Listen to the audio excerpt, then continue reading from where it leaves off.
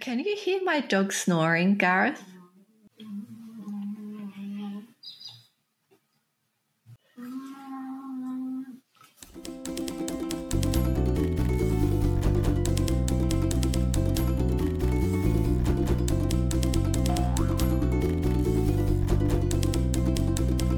Good morning, everyone, and welcome to the Pleasure of the Text podcast, a shared imaginative space where readers and writers make meaning together. We are your lovely hosts, Gareth and Shannon.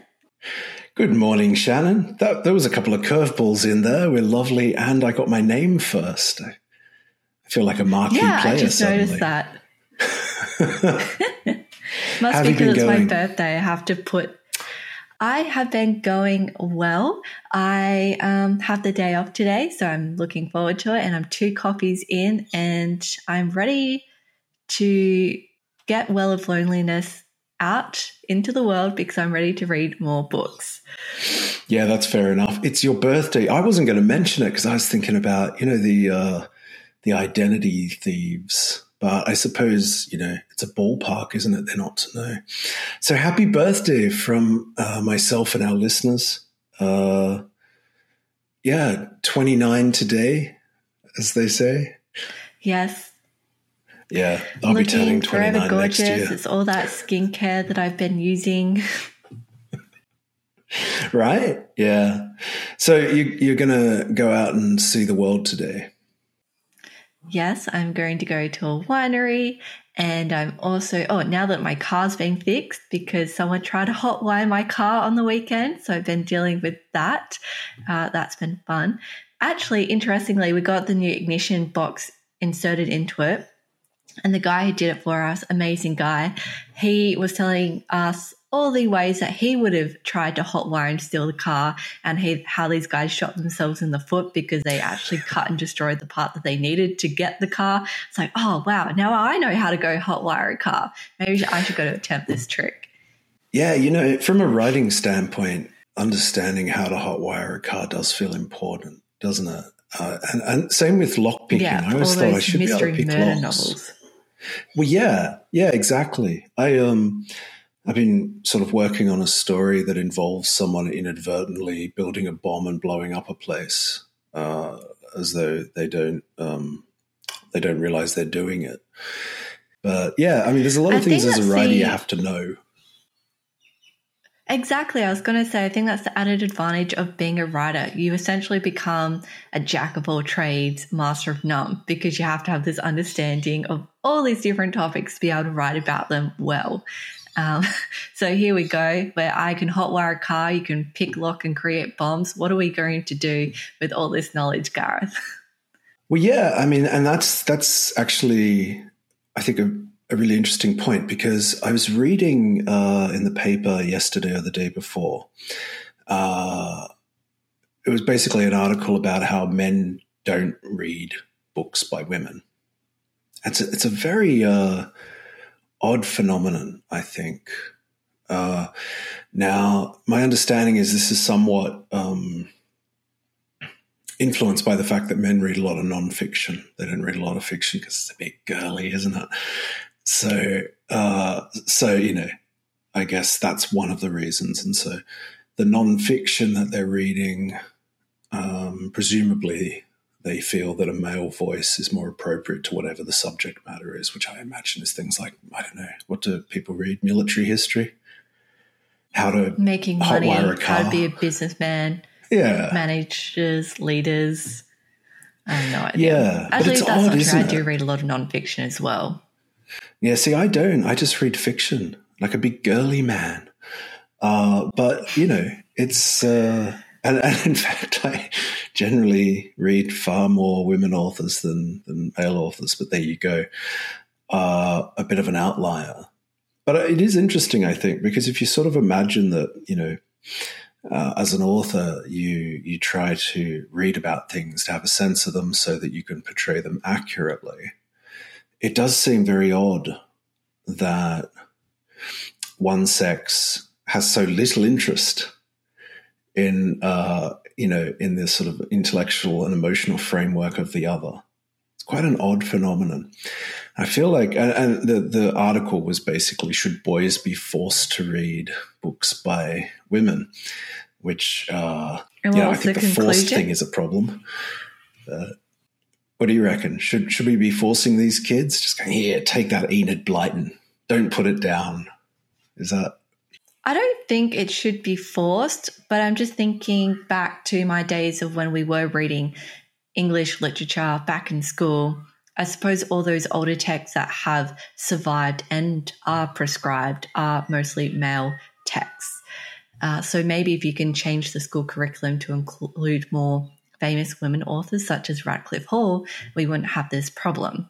Maybe that would work towards removing that stigma around female authors. I mean, I don't know what the article decided because it was hidden behind a paywall. So I read the first paragraph and went, how fascinating, and that was it. But what a smooth and elegant segue into today's topic. Well done. Happy birthday, you. Well done. The Well of Loneliness. Yes. Should it be a prescribed school text? I could see some sense in that myself. I think probably it's not the worst book for a teenager to read. And I would say it's a classic. I would say it's an important book, important point in 20th century literature. That's going to be what I'm pushing this morning. But it's your book, so I'll leave it to you. What do you want to say about it to begin with? To begin with, I want to say, even though it was my book, I was highly encouraged by you, Gareth, to pick this book. And I want to say that because I remember when we jumped on our last podcast, I was raving about the book. I was so excited. I think I was maybe 100 to 150 pages in. We jumped off that podcast and I kept reading, and the book kind of went downhill from there and kept going downhill from there. And it reminded me of when we did the Margaret Atwood podcast, where she talks beautifully in her short story, Murder in the Dark. You have your beginning and you have your end. You only have so many things you can choose. And then there's that middle. That's the best part. And I think that's where Radclyffe Hall kind of fell down a lot. And to break it into a bit of perspective for everyone, the novel is broken up into 5 different books. Book 1, which covers those first 150 pages, ends with the death of Sir Philip, so her father, who was incredibly supportive of Stephen. And I have to apologise to the listeners and to you, Gareth. I've been reading her name in my head as Stefan, but Stephen, I will keep trying to stick to this name. Was very supportive of Stephen and was even looking and reading, trying to figure out what the anomaly was with his child. So book 1 ends with Sir Philip's death, which you said was an incredibly beautiful scene, Gareth. Did you want to talk on that? Yeah, I think so. Should just point out at this point, always forget to say it, there will be spoilers. Book 1, which is about a third of the book, then. Yes. I think it's really powerful. And I mean, The Well of Loneliness, in very brief, is about a woman who feels that she possibly should have been born a man, and the troubles that she has going through her life thereafter, or at least up to her middle age. So the first book Can you hear my dog snoring, Gareth? No, I wish I could though. Okay, all good. Yeah, pet snores are the best snores. Okay. Yeah, so if, because I'm having quite a bit of asthma this morning, so if you do hear wheezing, it's not me, it's the dog. It's like blaming, it's like blaming your farts on the dog. So anyways, yeah, so book 1 is very effective. And we go through Stephen's war service, which I thought was really interesting because I didn't realize women were on the front lines during the Great War. So that was news to me. That was in book 4. Was that book 4? Good God. Yes. So God knows what happens in books 2 and 3, but I thought the ending was quite powerful. And the beginning, I think, is is great. And yeah, there's a bit of the book, probably another 150 pages of it, that feels skeletal. Like she sort of got the bones in place, needed to flesh it out, and sort of never quite did. So it has a lot of interesting information, but it possibly lacks some of the emotional engagement that's very much present in that first book during her childhood. Would you agree with that, or do you have a different take? I do agree with that. And just for the audience and the listeners, we've talked about book 1, which is her childhood. Book 2 is the post-death of her father and then deals with her affair with Angela, an American woman who is married. And then book 3 is the move to Paris and the success and failure of her 2 books. And then book 4 is the war and falling in love with the main love interest, Mary Lewin. And then book 5 covers the success of her 3rd book, the rejection of Mary and Stephen from society by a lady called Lady Macy and her daughter, and then reconnection with Martin and the stealing of Mary away. Spoilers alert, that was all spoilers. But I just wanted to break down each of those books because each one of those books has its strengths and weaknesses. And you mentioned that you found book 5, the ending, to be a really strong and powerful ending. And in a sense it was, but to me that was the accumulation of all this, and I found it a bit on the nose.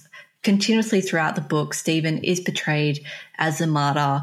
Woe is me. Why won't people accept me? I'm a great and honourable person, but no one accepts me in society. And then instead of taking that courage, which we see her as a child betraying, she seems to kind of give up and then portrays this white knight and says, Mary, you can't possibly be brave enough or courageous enough to live this life with me, and essentially throws her in the arms of Martin,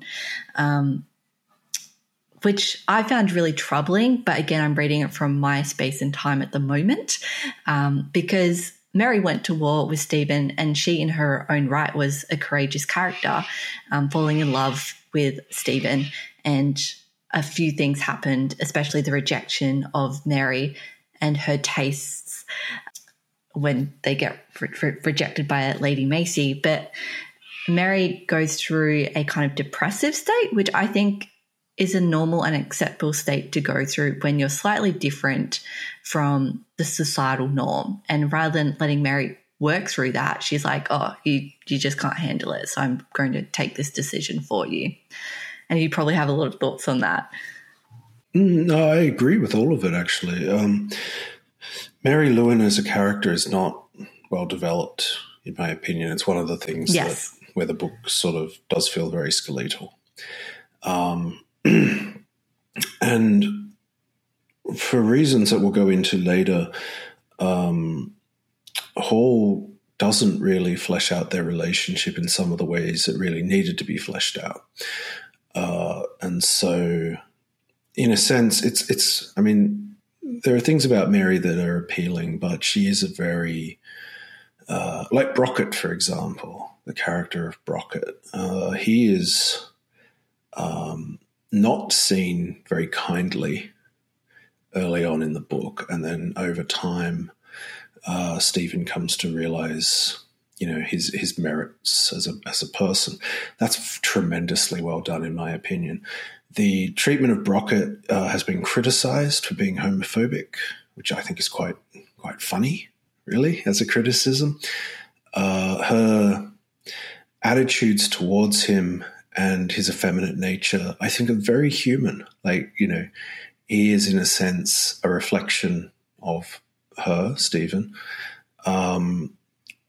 And she doesn't see it, and I think that's a very human thing. And we share her point of view to an extent. Like I did, in the sense that I thought, yeah, what's he up to? Not because of his homosexuality, but simply because she didn't trust him. And then, of course, over time, she comes to realize he's incredibly trustworthy. And certainly, out of all the characters in the book, Brockett would be my favorite.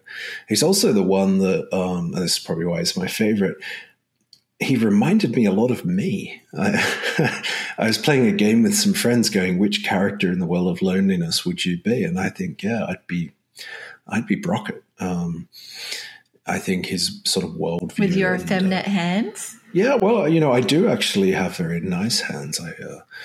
There was a time when I pondered being a hand model, but, decided not to. Plus, also, I broke a finger, and that didn't help the hand modeling.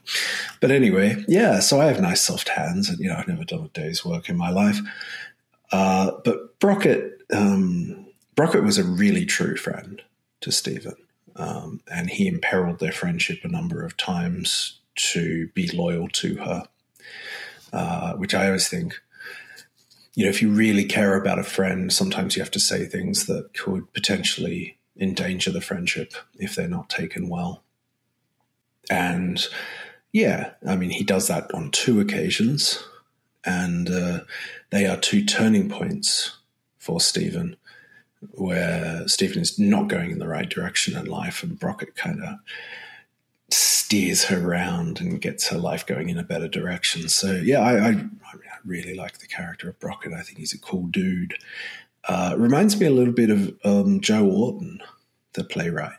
I don't know. I got this real Joe Orton vibe off him. And perhaps in a later podcast we will maybe do a bit of talking about Joe Orton, because he's a very interesting guy who had a very unpleasant end. But yeah, I think some of the criticisms of the book that I've read in reviews have struck me as extremely odd. And the other thing about Stephen is a conservative. Stephen is rich, comes, from the aristocracy. And one of the criticisms of Stephen is this intense conservatism and how much difficulty Stephen has balancing that against her other nature. I actually think that's a strong part of the book. And yeah, I don't understand why there's a criticism of that, because people are not consistent in general. And great characters in literature are rarely consistent. Tragedy is often built on people driving towards a doomed outcome that you can see as a reader coming. And I think that very much applies to Stephen Gordon and her decision to make all the decisions all against her best interests. That is a really good way to put it. And the conservative thing, and I did read in another review, is, and you notice it in the book, she is a character of her time. She distrusts Brockett. She judges him for his feminine hands and his feminine ways, and yet she doesn't reflect on how she was judged for her masculine hands and her masculine ways upon her judgment of him. And even though she terms herself an invert, which I think in our today and age we would term a transgender, apologies if I'm getting the terminologies wrong there, but even she has a conservative sense of, I'm a masculine female, and therefore, and I want to marry and I want to provide safety and security to whom I love, but they will still, if we were to marry, they would portray the feminine role and I would be the masculine role. So she still was quite conservative on her thoughts on marriage as well. Yeah, very much so. And also in terms of what constitutes genuine lesbianism, I suppose. And the masculinity that must necessarily be attached to that. These are all contemporary criticisms, but they were criticisms of the book at the time. I always think that's an interesting point to keep in mind. That the flaws of the book that people today say are evident to a modern audience, not so much to an audience at the time. This is not true. We'll look a bit at that in a bit. But so the book became notorious because of a campaign by James Douglas. I can't remember. Oh, it's the Sunday Express. So James Douglas really got a bee in his bonnet about this book. And he worked very hard to have it censored, and he achieved that. And the book was banned in England until, I believe, 1949. So it was written in 1928. It was banned for 21. Published in 1928. Oh, what did I say? Written in 1928. I think she started writing it in 1926. Indeed. And actually, yeah. So, I mean, Hall had success with Adam's Breed, which was her fourth novel, I believe. There's another interesting thing in writing. You'll see it again and again and again. Fourth novels take off. So if you're an aspiring writer, just assume the first three might be a bit ropey. Wait for your fourth, though. That's when it really happens. Good example of that is John Irving with The World According to Garp. The first three did okay, and then that was an explosive success. So, yeah, she wrote Adam's Breed. It won some awards, and at that point, Hall was being sort of touted as, one of the great writers of the time. And so that's something to keep in mind too, because people make a lot of saying she's not a very good writer, she's not a very accomplished writer. I don't think any of that's correct. I was just going to mention the two awards that she won for Adam's Breed. It was the James Tate Black Memorial Prize and the Femina v. Heroost Prize for the Best English Novel. So very accomplished writer. Yeah. Yeah, and it sold a lot of copies, Adam's Breed. It's actually one I'd be really interested in reading. Again, it's about a character who, in a sense, suffers. So this is something that Hall is interested in as a writer. Now, there's a scene in The Well of Loneliness where I believe he's an elderly gentleman comes up and sits down next to Stephen when she's in a sort of a dive bar that she's not liking at all, and says, you have a platform to change the world, make it start spinning a little differently.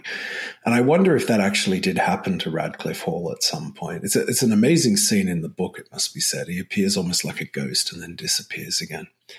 But she I actually have that quote. Can I read it? Oh, please, yes. Yeah, that'd be great. You're neither unnatural nor abominable, nor mad. You're as much a part of what people call nature as anyone else, only you're unexplained as yet. You've not got your niche in creation. But someday that will come, and meanwhile, don't shrink from yourself, but face yourself calmly and bravely. Have courage. Do the best you can with your burden. But above all, be honourable. Cling to your honour for the sake of those who share the same burden. For their sakes, show the world that people like you and they can be quite as selfless and fine as the rest of mankind. Let your life go to prove this. It would be a really great life work, Stephen. Yeah, and I sort of wonder if this is, it could have been a dream, it could have been a lot of things, but I do wonder if Radclyffe Hall had a similar experience, because suddenly she was hell-bent on writing this book. And I think one of the things that has to be remembered about this book is that it was not edited by anyone other than Hall herself. So it reads like a book that hasn't been edited. It has some unfortunate bits of repetition that probably aren't useful. It's not tremendously well balanced across the 5 books that make it up.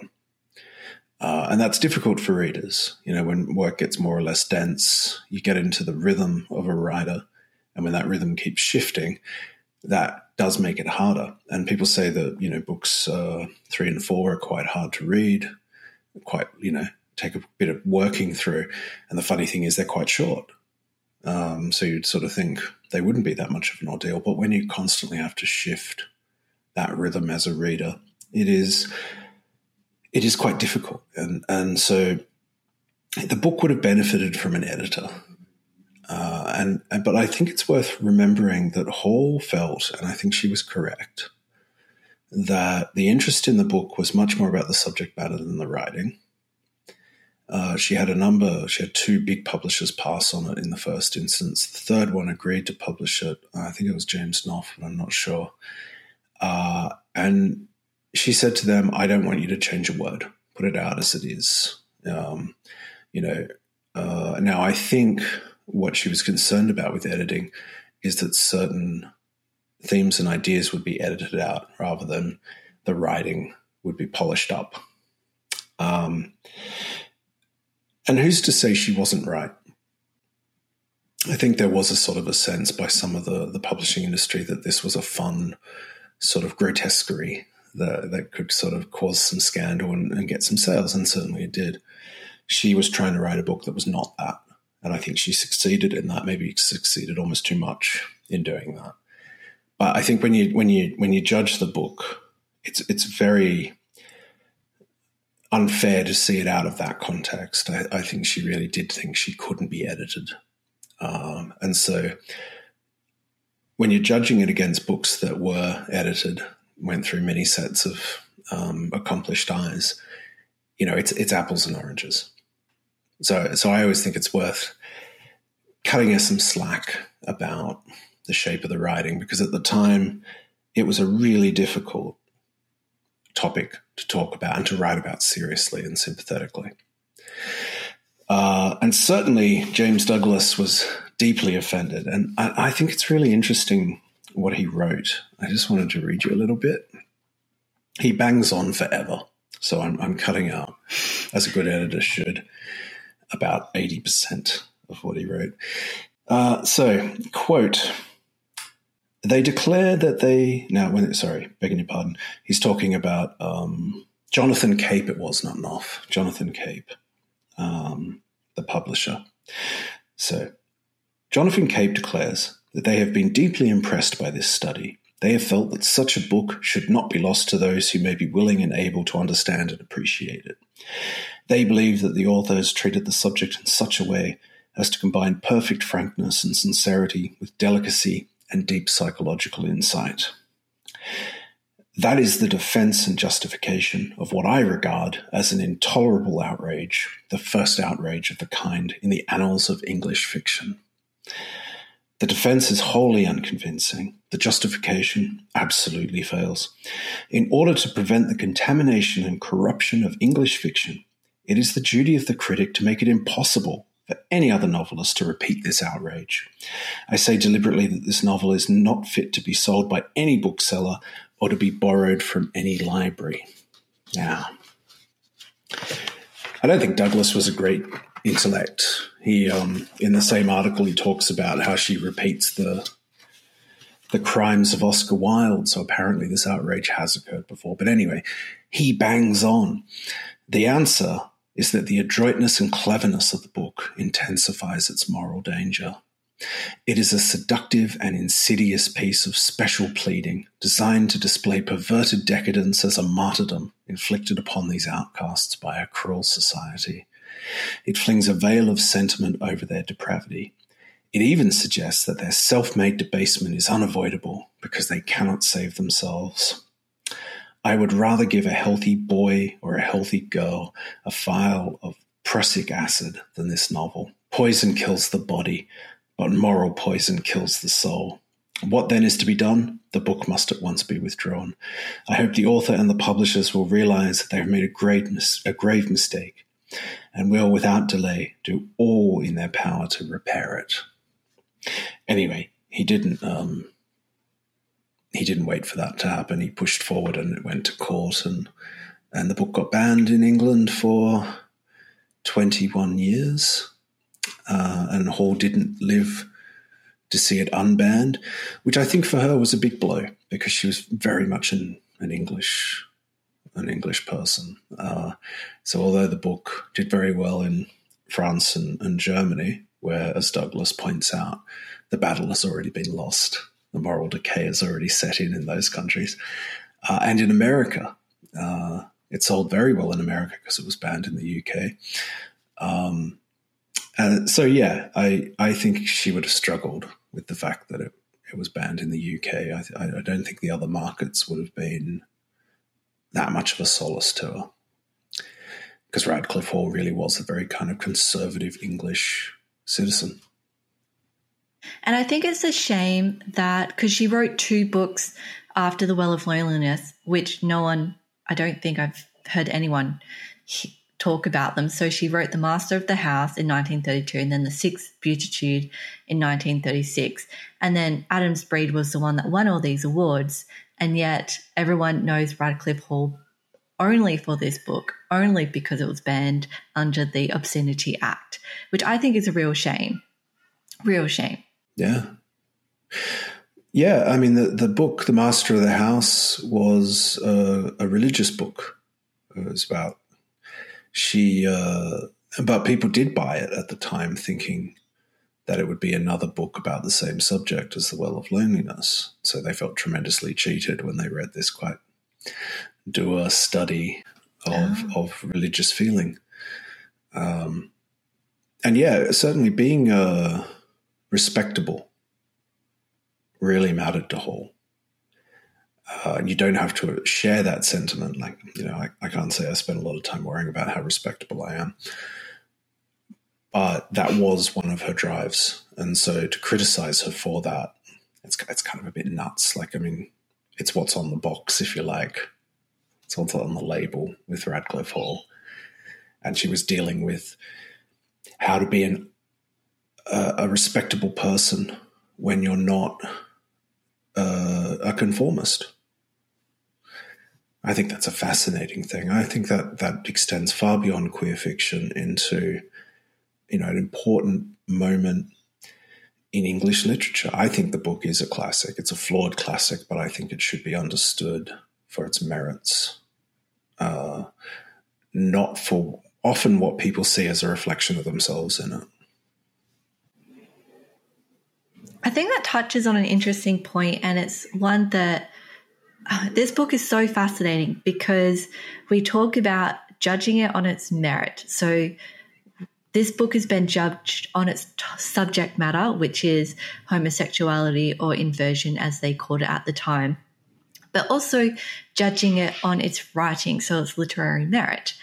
And from my standpoint, I think that I don't have an issue with the subject matter, which back then a lot of people did, but a lot of people spoke highly of its literary merit, so its writing, which I do have an issue with, also acknowledging that this was an unedited book, so I will give Radclyffe Hall slack on that.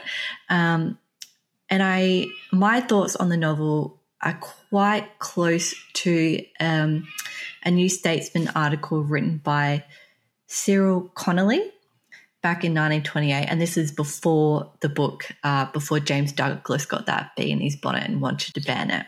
So these reviews The Well of also... Loneliness is... Sorry, I just thought as a preface, these reviews are all included in a book called Palatable Poison. And that's actually where I got the James Douglas diatribe from as well. Really interesting book that sort of frames how the book was received at the time, because that is something that is sort of misunderstood now, I think. Yeah, it is a very good book on it, and I've lost my train of thought, so I'm just going to jump into the quote that I was going to read. Quote, "The book is really a chronicle of the misfortunes of the invert, but since it assumes the invert to be born an invert and condemned beyond all hope of cure to remain one, it can hardly be said to point a moral of any kind. It is presumably a plea for greater tolerance, but the world is perfectly prepared to tolerate the invert if the invert will only make concessions to the world. Most of us are resigned to the doctrine of homosexuals that they alone possess all the greatest heroes and all the finer feelings, but it is surely preposterous that they should claim a right not only to the mark of Cain, but to the martyr's crown. The tragedy of Stephen Gordon, the heroine of this book, is not really that of inversion, but of genius. But if of genius, it is that of any sensitive, artistic, religious and uncompromising human being who refuses to adapt herself to the conditions of life." And I have cut this down as well. And he kind of concludes quite nicely, and I have similar thoughts on it.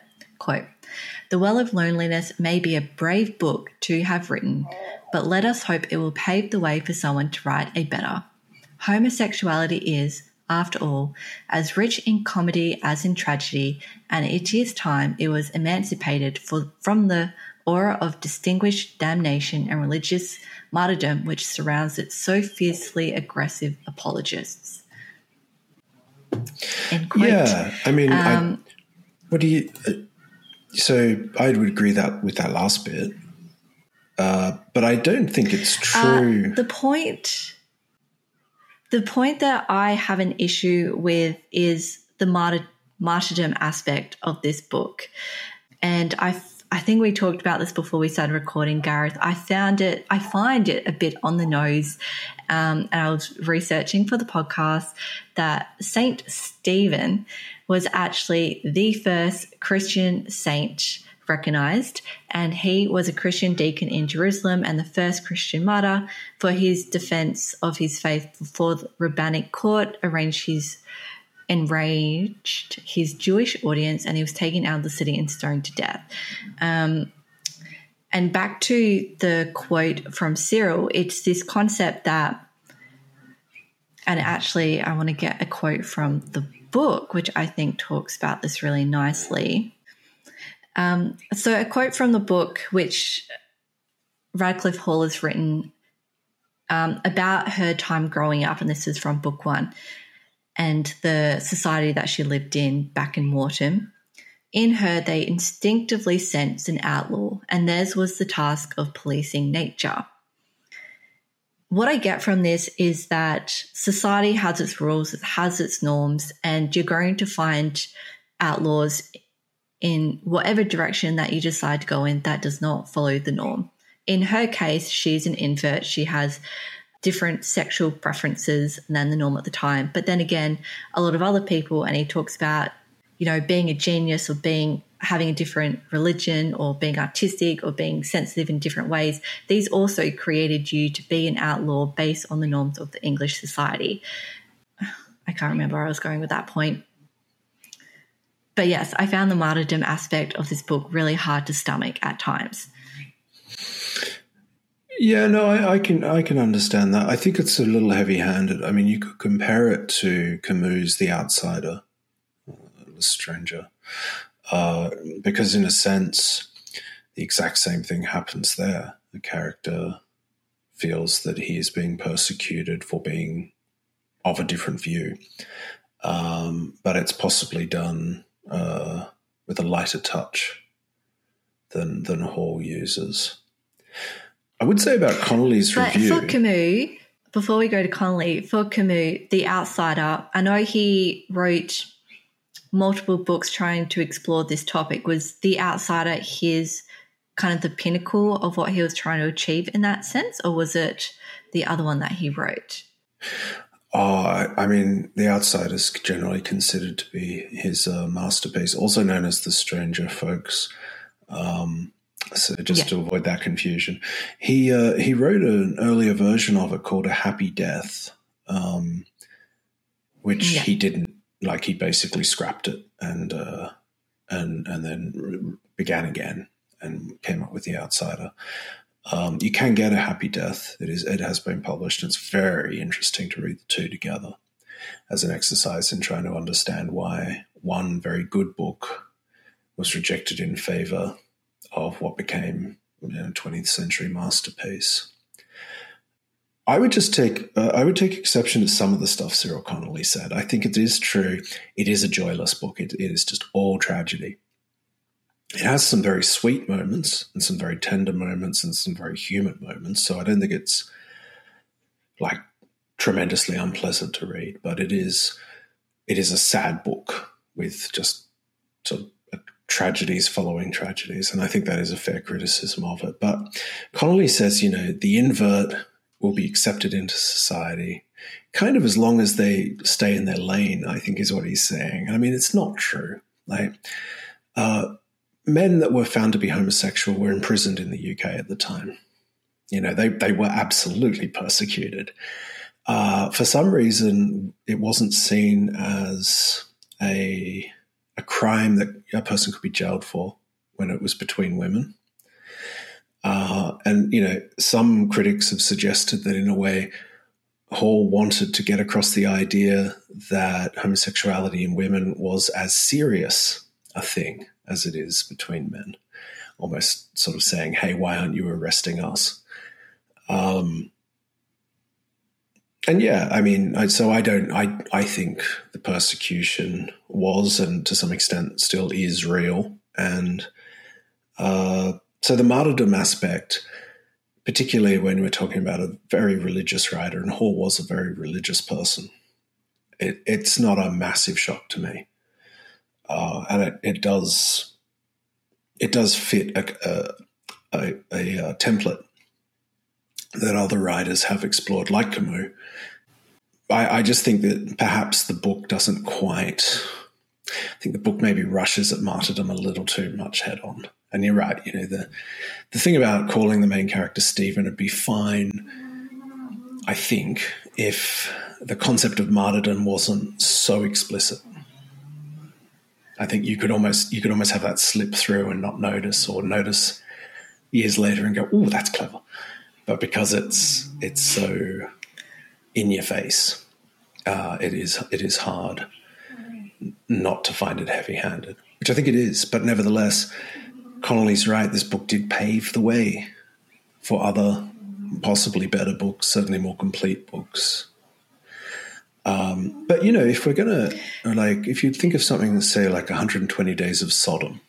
Now, I'm not comparing the subject matters here, but 120 Days of Sodom, the first third was complete, and then the last two books of that were completely skeletal. The final third was just ideas.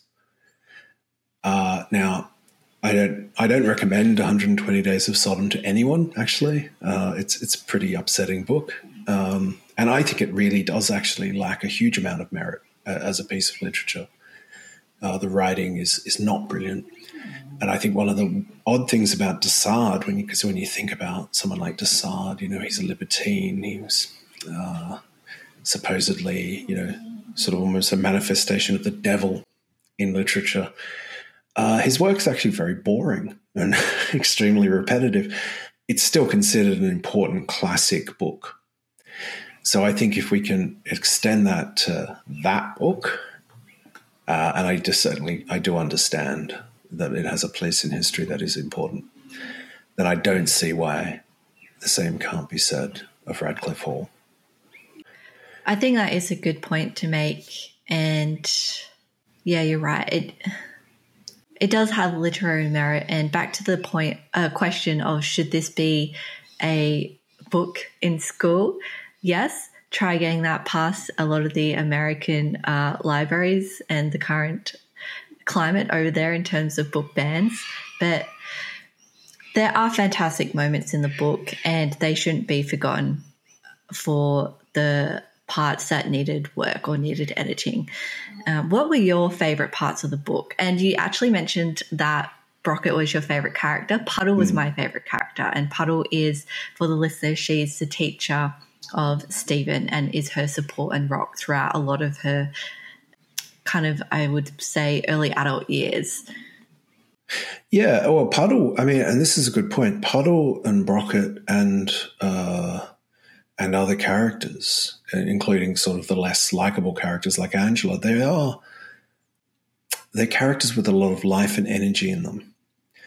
So when the book is described as being sort of joyless, I don't think you can really make that case when you look at many of the secondary characters, many of whom are well fleshed out and are engaging and are likable or indeed quite unlikable, but in a way that engages you. And yeah, I think it's a book that I do think that people, in a sense, see themselves reflected in this book. And in fact, there is an interesting review. I wasn't going to read any reviews. Oh, is this the Leonard Woolf one? No, Leonard Woolf's is interesting in that it seems very reasonable, but it's also Woolf is, in a sense, making an argument for the way his wife writes, and sort of essentially saying that is how good writing is done. And this book doesn't do that, so therefore it's not great writing. It's all very, very sneaky, really. But this, I think, is interesting. Right. So, tiny bit of a review. This one's by L.P. Hartley. It was in the Saturday Review in July of 1928. And Hartley writes, "The Well of Loneliness is a study of abnormal relationships between women. Miss Radclyffe Hall insists on this throughout with the greatest frankness, and those to whom such a subject is abhorrent would do well to leave the book alone. Many tender, romantic, and innocent friendships would turn to loathing and self-loathing did they for an instant see themselves in the mirror which Miss Radclyffe Hall so unflinchingly holds up to this tormented province of the human passions." Now, I don't know if that's true, but I do think that there is, people often project into books. And, right now there is a fair bit of discussion about whether The Well of Loneliness is in fact a lesbian novel or if it isn't actually a transgender novel. And really, ultimately, all books become, in large part, what their readers decide they are. One of the things I found very strange about contemporary reviews is the way a lot of contemporary reviewers will come in with a very clear sort of worldview that they're applying to the book, and somehow the book manages to reflect that either neatly or badly. And obviously, if it reflects it badly, it's a bad book. Another thing that I think is very odd about the reviews you read today are that they imagine that they are saying something new and modern, and that people back in the 1920s couldn't have this degree of insight. And of course, if you read the reviews that were published at the time, everything people say today was being said by those reviewers. Such as, for example, that the book is just a series of tragedies and it makes homosexuality seem like a curse. Well, that's exactly what the reviewers said at the time, or at least some of the reviewers.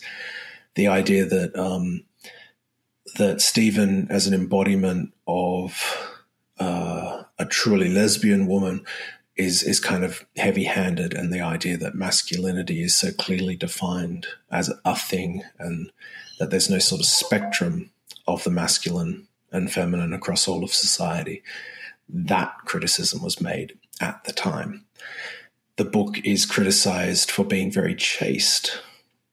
And it was also criticized at the time, its chasteness was sneaky because it isn't scandalous, because the book doesn't try to be in any way salacious, or, it's a book about trying to make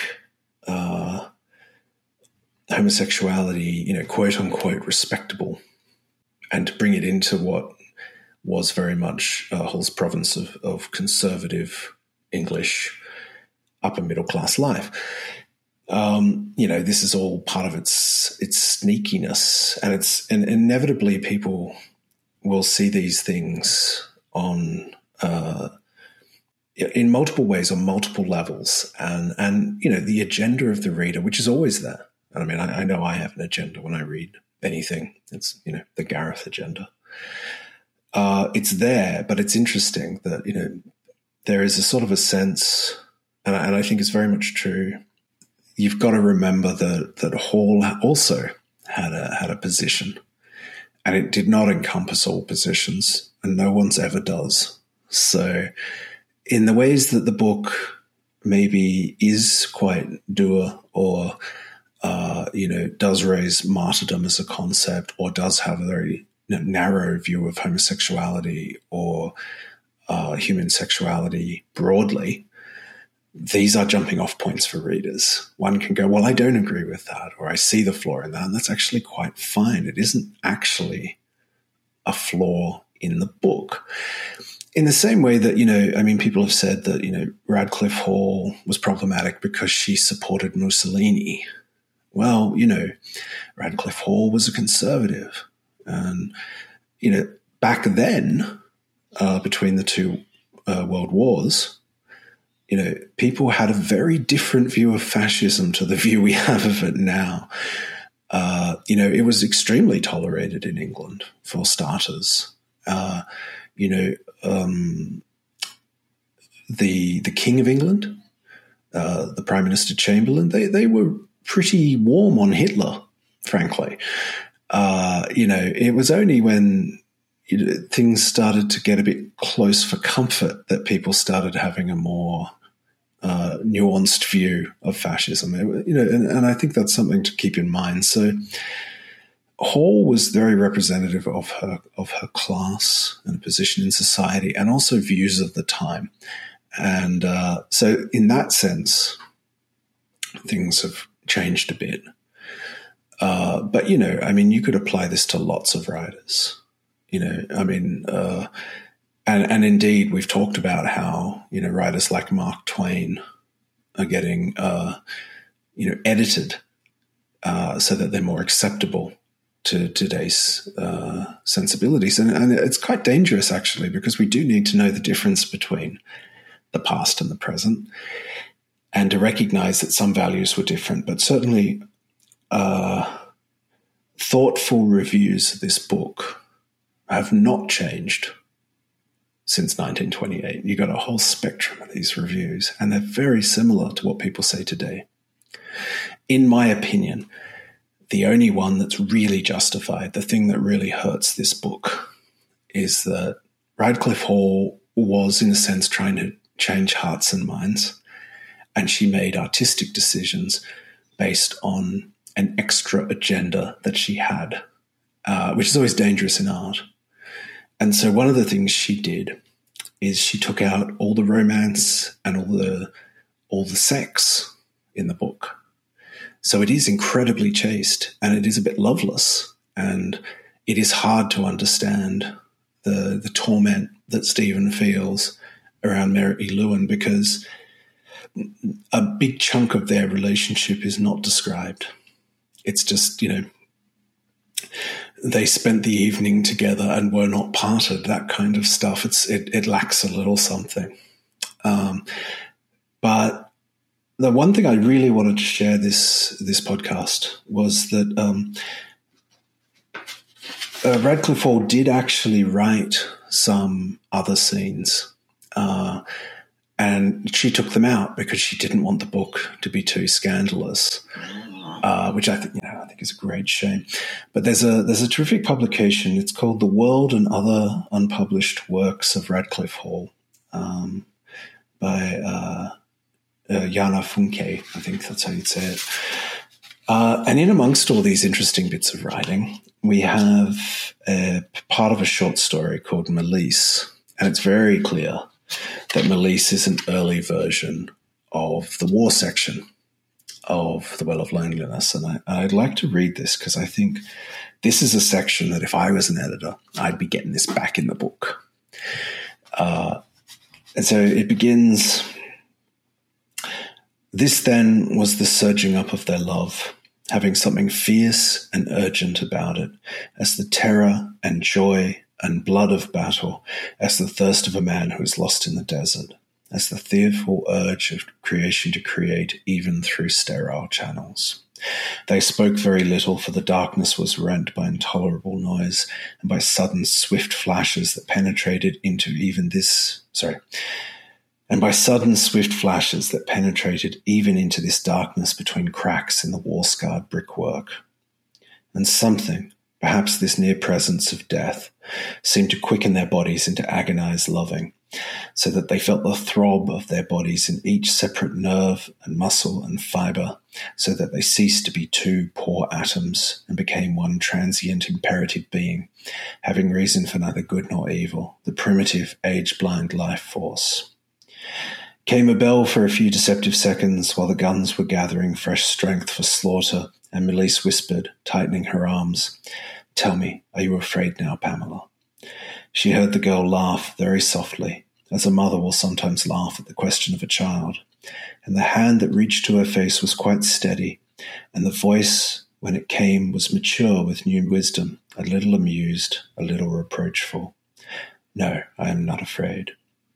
Then Melise heard her own heart throbbing loudly with a pride that was almost too great for its hearing, and she said, "You'll never be frightened anymore because you're part of me." When the dawn came in, it found them together, still clasped in each other's arms, and their cheeks and their lips were white as marble, only their eyes still burnt with the fire of that strange and agonizing night of passion. And that's what, in my opinion, the book needs. It needs more strange and agonizing nights of passion, but that would have made it harder to get it published. So what do you do? What do you do? Because that scene, if that had been, as we said, book 4, which covers the war and meeting Mary, is very skeletal. If that had been in there, you would have fleshed out that book beautifully, and that explains this connection between Mary and Stephen, because essentially what happens after the war, Mary follows Stephen around like a lost puppy, and we don't get that emotional sense of this connection, this beautiful connection between these two people. Yeah, it really jumps, doesn't it? Yeah. Just suddenly happening. And then the only other sex scene I suppose that you get is when they go away to where they, like, somewhere in the Canary Islands or some island, and that's the only other scene that you actually get. There's actually a physical attraction from Mary for Stephen, because besides that, it's not really. It just kind of seems like a mother-daughter relationship. You need to protect me and look after me. Whereas if you had those pieces, the agonizing ending of book 5 would have been far more powerful. We would have felt the tearing away of Mary by Martin a lot more as a reader. Yeah, and I mean, when you think about, so you've got all these flashes, you've got these explosions. If you look at the end of the book, it does feel like there's flames, that there's, carnage going on. It's almost a reflection of that scene I just read. And there were others. I think essentially what happened is Radclyffe Hall certainly did edit the book herself many times, and she just pulled out stuff that she thought would offend people or would offend them unnecessarily. And they weren't always good artistic decisions, but, she was in a really difficult space, and she was banned, and she hasn't been promoted as an important writer. She is off to the side. I've mentioned Radclyffe Hall to so many people, and they go, who?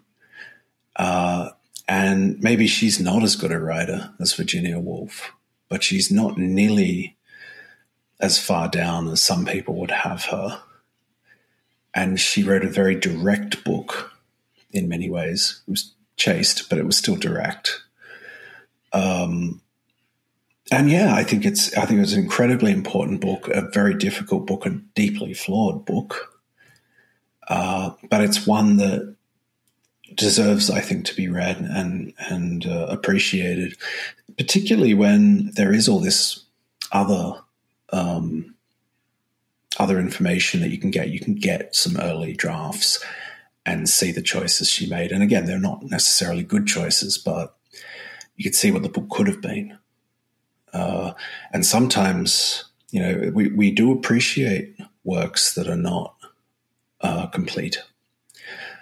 I'm a great fan of Big Star's third album, and that's a mess. But you can see all these bits that could have come together, and that could be very interesting as well.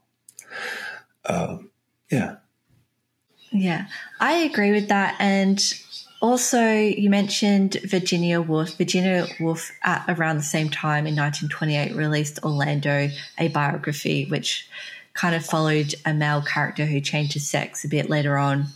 I find that to be quite harsh when these two authors are compared, because Virginia Woolf, that book was a modernist novel, whereas Hall's style is realism. It's like comparing oranges and apples, and I find that really unfair. And I think it is a shame that this book is not considered part of the queer canon. And we were talking about all those reviews, and it's because this book shows inversion to be a curse, but that is not taking in which I suppose at the time it was a terrible burden for someone like Stephen or someone like Radclyffe Hall, and just kind of ignoring the past that this book was written in is a real shame. And I do think it should be included as part of the queer canon.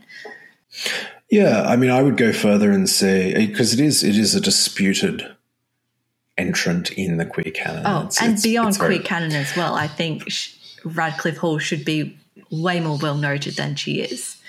Yeah, that would be my position. Lots and lots of books. I mean, if you've ever tried to read Mole Flanders, what a nightmare. Such a boring book. But it's considered a classic. It's not a perfect book. It's not nearly as good a book as, say, Robinson Crusoe by the same author. I just think we've got to cut this lady some slack. I think she produced a really important work, and big chunks of it I think are really engaging. I love her relationship with animals. Now, at the time, there was some, tittering and ridicule of this, but honestly, for someone as lonely as the character of Stephen Gordon is, that connection with animals, that humanizing of them, belief that they were having conversations, I think that's both beautiful and really sad. I don't think it's silly at all. And I think people maybe respond to these things based on the idea, how will I be seen if I say I think this is good? And certainly enough big names have said Radclyffe Hall is a bad writer that one does feel this pressure. I think to myself, well, I'm going to go on record and say she's not a bad writer. I think she's actually a very good writer. So what do you think of that?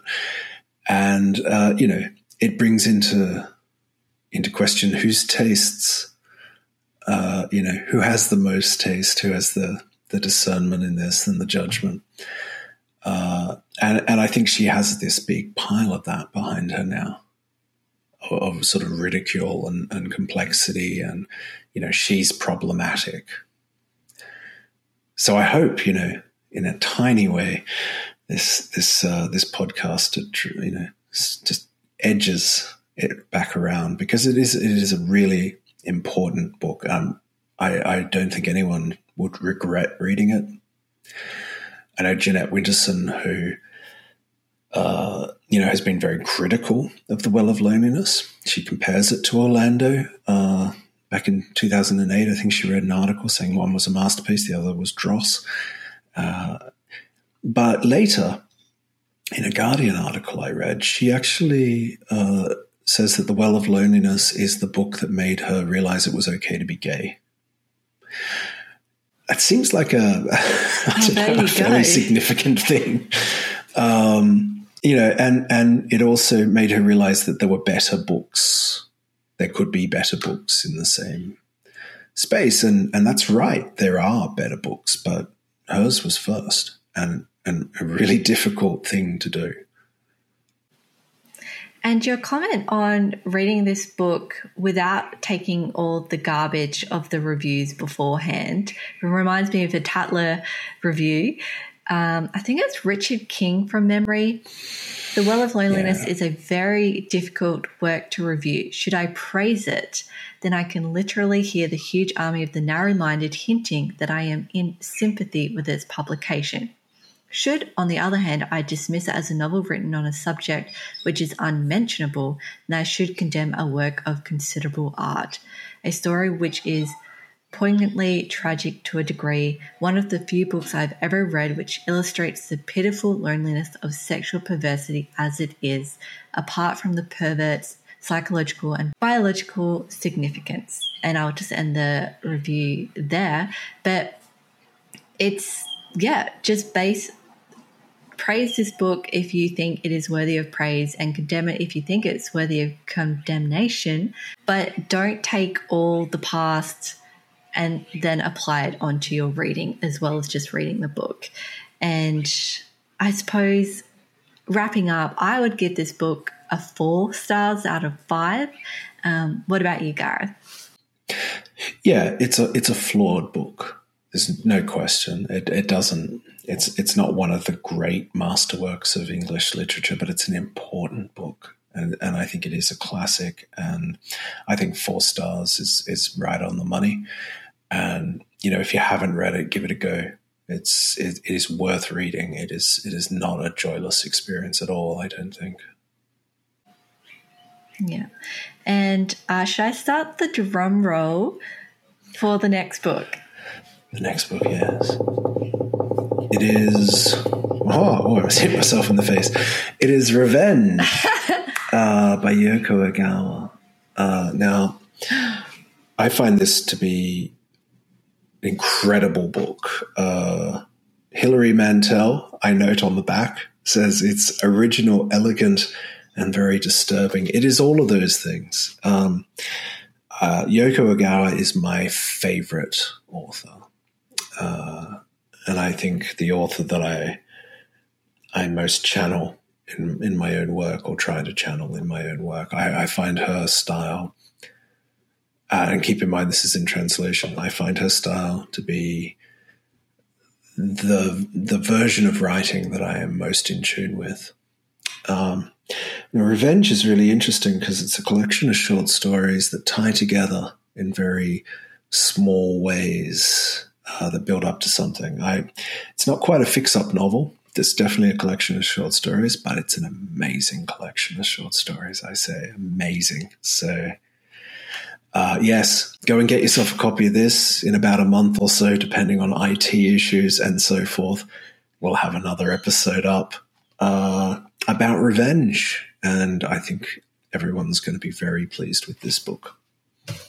Well, everyone rush out and buy a copy of Revenge by Yoko Ogawa. I rate her very, very highly. She's one of my favorite authors, as well as Gareth, and you can't go wrong with a Gareth recommendation. And until next time on The Pleasure of the Text.